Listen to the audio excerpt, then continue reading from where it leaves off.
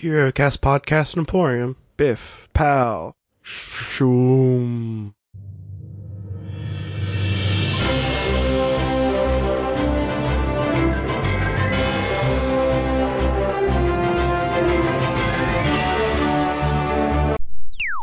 Hello, fools, it's I, the all-powerful Dr. Fortnite. Thanks to the cosmic alignment of all the essential planets into this glorious syzygy, I am now all-powerful for exactly one fortnight. And I am going to become Emperor of the Universe. And that is why I have taken over all communication devices, all of your iPods, all of your Zunes. And I am warning you that there's nothing you can do unless, this is impossible, but unless somebody talks about 6 fictional doctors over the course of this entire fortnight, I will get progressively weaker with each fictional doctor discussed. But that's impossible. It's not gonna happen. The odds of it are just astronomical. I will not be defeated.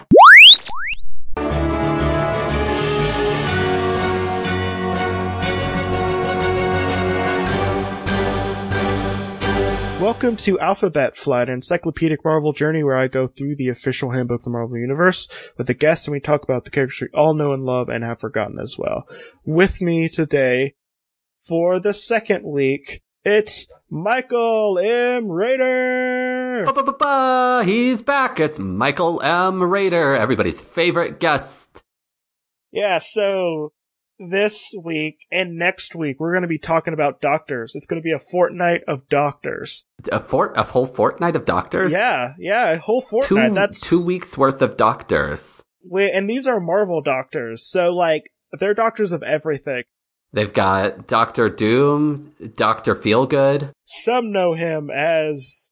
Oh, he doesn't have any alternative identities.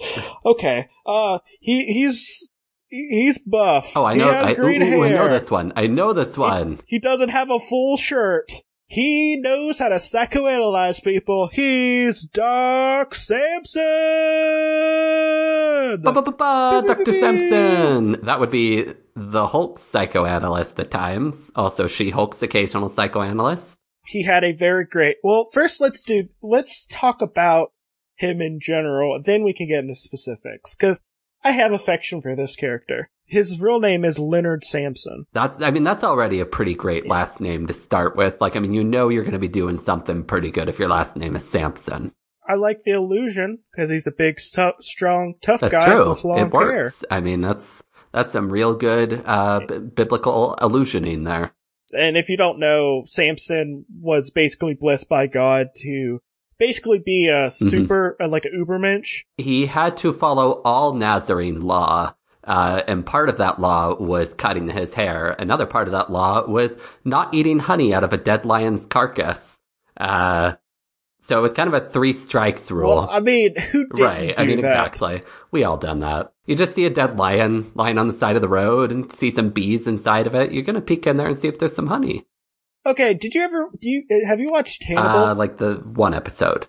Oh, well, there's a great episode at this. And it's a beautiful episode, like all the episodes, where the murder, a person was making people into beehives. You'd split the spine open and everything, and use the rib cage to kind of hold the honeycombs and stuff together.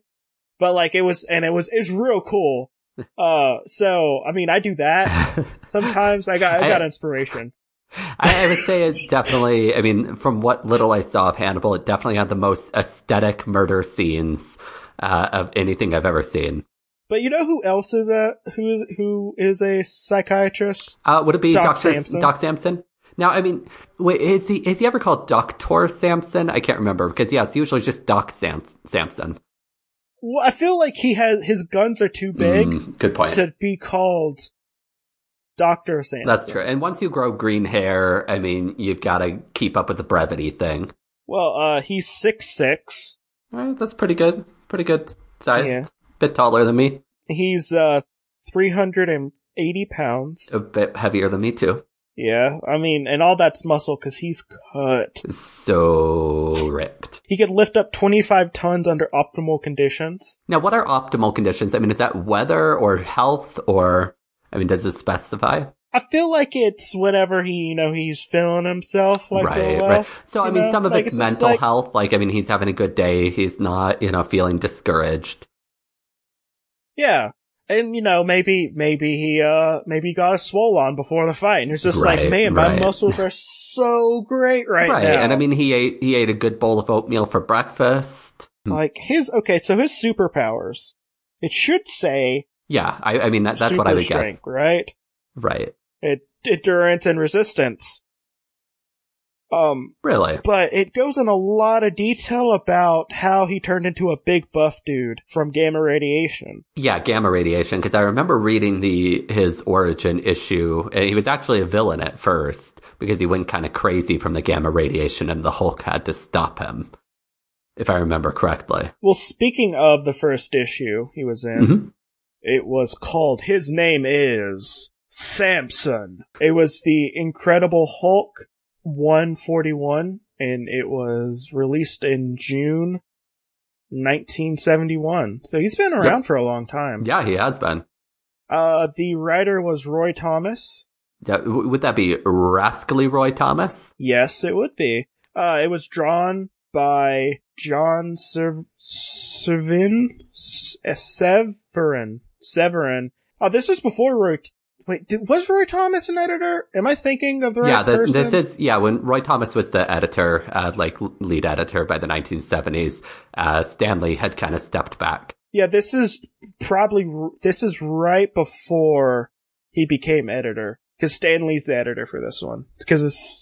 But yeah, he's been around for a long time, and he's been in a lot of very interesting situations because of that. Well, apparently he can leap 580 feet straight in the air, and his long jump is 910 feet. Yeah, those numbers are so specific.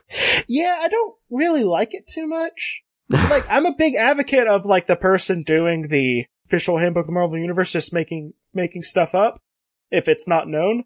But, like, I feel like there's a middle ground between being hyper super specific and being like, presumably. There's a thing in between. I think you could say about 600 feet. I don't think you have to say 580 feet. Yeah, you could say about this, or it's reported that he could do about this much. I feel like you could do in between, because I feel like if you put numbers to it, like specific numbers, it demystifies it.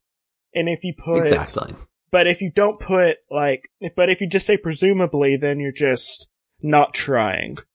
Well, see, and here's where my mind goes. I think non-canonical when I see a number that specific, because nowhere in the comic, I'm gonna guess it does not say in the comics that he jumps exactly 580 vertical feet. I'm gonna guess that never happens in the comics. So if they're just making it up, what else are they making up? It throws the whole thing into doubt for me. Well, there was this one point that made me just, like, not angry, per se, but just, like, a little miffed, where it was a Contemplator episode. I don't know if you listened to that one. But he is a Elder of the Universe who's basically a Space Buddha. Right. And it says at one point, his strength level, it's not known what his strength level is, but presumably he can use his mental energies to make himself stronger. Why presume that? I mean, so you're just extrapolating from what you kind of know about him? Seems suspicious. But, like, without actually but, whatever. We're just being big, dumb nerds right now. Yeah, I mean, I'm just gonna say that I'm gonna take it with a grain of salt. Whatever this book says. Well, you should, because comic book characters' strengths they're very, not that consistent most of the time. What? Yeah. They're not set in stone? They're not. So the psychiatrist, Dr. Leonard Samson, came to General Thunderbolt Ross, who is now Red Hulk. He's in the fantastic series at the moment, U.S. Avengers, where I haven't read that. Well, you should read it. It's real fun. It's a continuation of the new Avengers that came out. Not Sunspot. No, Sunspot. Sorry, I get Sunspot and Sunfire mixed up a lot. Oh, everybody does. Yeah, but Sunspot is leading a team of people in the American intelligence mechanism. It's AIM, but it's like American. Oh, right. It's AIM because he took over AIM, and all the AIM people, they're still in the Beehive thing, but they're red, white, and blue, and all their costumes awesome. are red, white, blue, and it's real good. I like it a lot. Now, okay, so that's the series of comics that had like the variant covers for each state, right? Yes. Which, you know what, they had to dig real deep because the only person who's from Kentucky is Cannonball. He's the only person. Yeah, and like North Dakota was with Jack of the Hearts or something. Like, they dug deep. They have to dig deep from like Middle America and the South most of the time. Mm-hmm. I wonder, did someone get Carnage? No, nobody got Carnage. I do remember though that let's see, Nebraska's shoot, I can't remember his name, but he's a gay man, and I thought that was awesome. Well, the great thing about the U.S. Avengers also is most of them are immigrants, actually. Oh, that's true. Yeah. A lot of aliens. Well, like literally not even and a lot of figuratively. aliens. It's just like there's a Japanese American. Right. I think the only like red-blooded American is Squirrel Girl on there. Everyone else is either because right. Sunspot is from Brazil. Okay, Yeah, cool. He's Brazilian. So, and Cannonball's also. I mean, he's from real America though. Well, yeah. Well, and I was thinking of like when I said aliens, I was thinking of like Thor for I think it was Arizona. Although I don't know if Midgard counts as an alien. I'm not going to get into it. That's but speaking of things, he basically just got transformed by gamma radiation and was just like, yo, beat up Hulk and maybe psychoanalyze him a little bit. And I think there was a little bit of him macking on Betsy Ross as well. Of course, yeah. I think Hulk was a little bit threatened by Doc Samson hitting on her. Here's the one he has for the main costume. Okay, all right. So we've got it's very red. And it's got a very, very deep plunging neckline that leaves very little to the imagination. You see the definition of his pectoral muscles. But it's also a little baggy, which is weird. It's like tight and baggy and revealing all at the same time. And then he's got a big old white belt around the waist. Very big belt. It's very much like a wrestling belt. Yeah, it does look like he just won Royal Rumble. Here's the real dumb costume that I think debuted with. Your video froze. I don't see.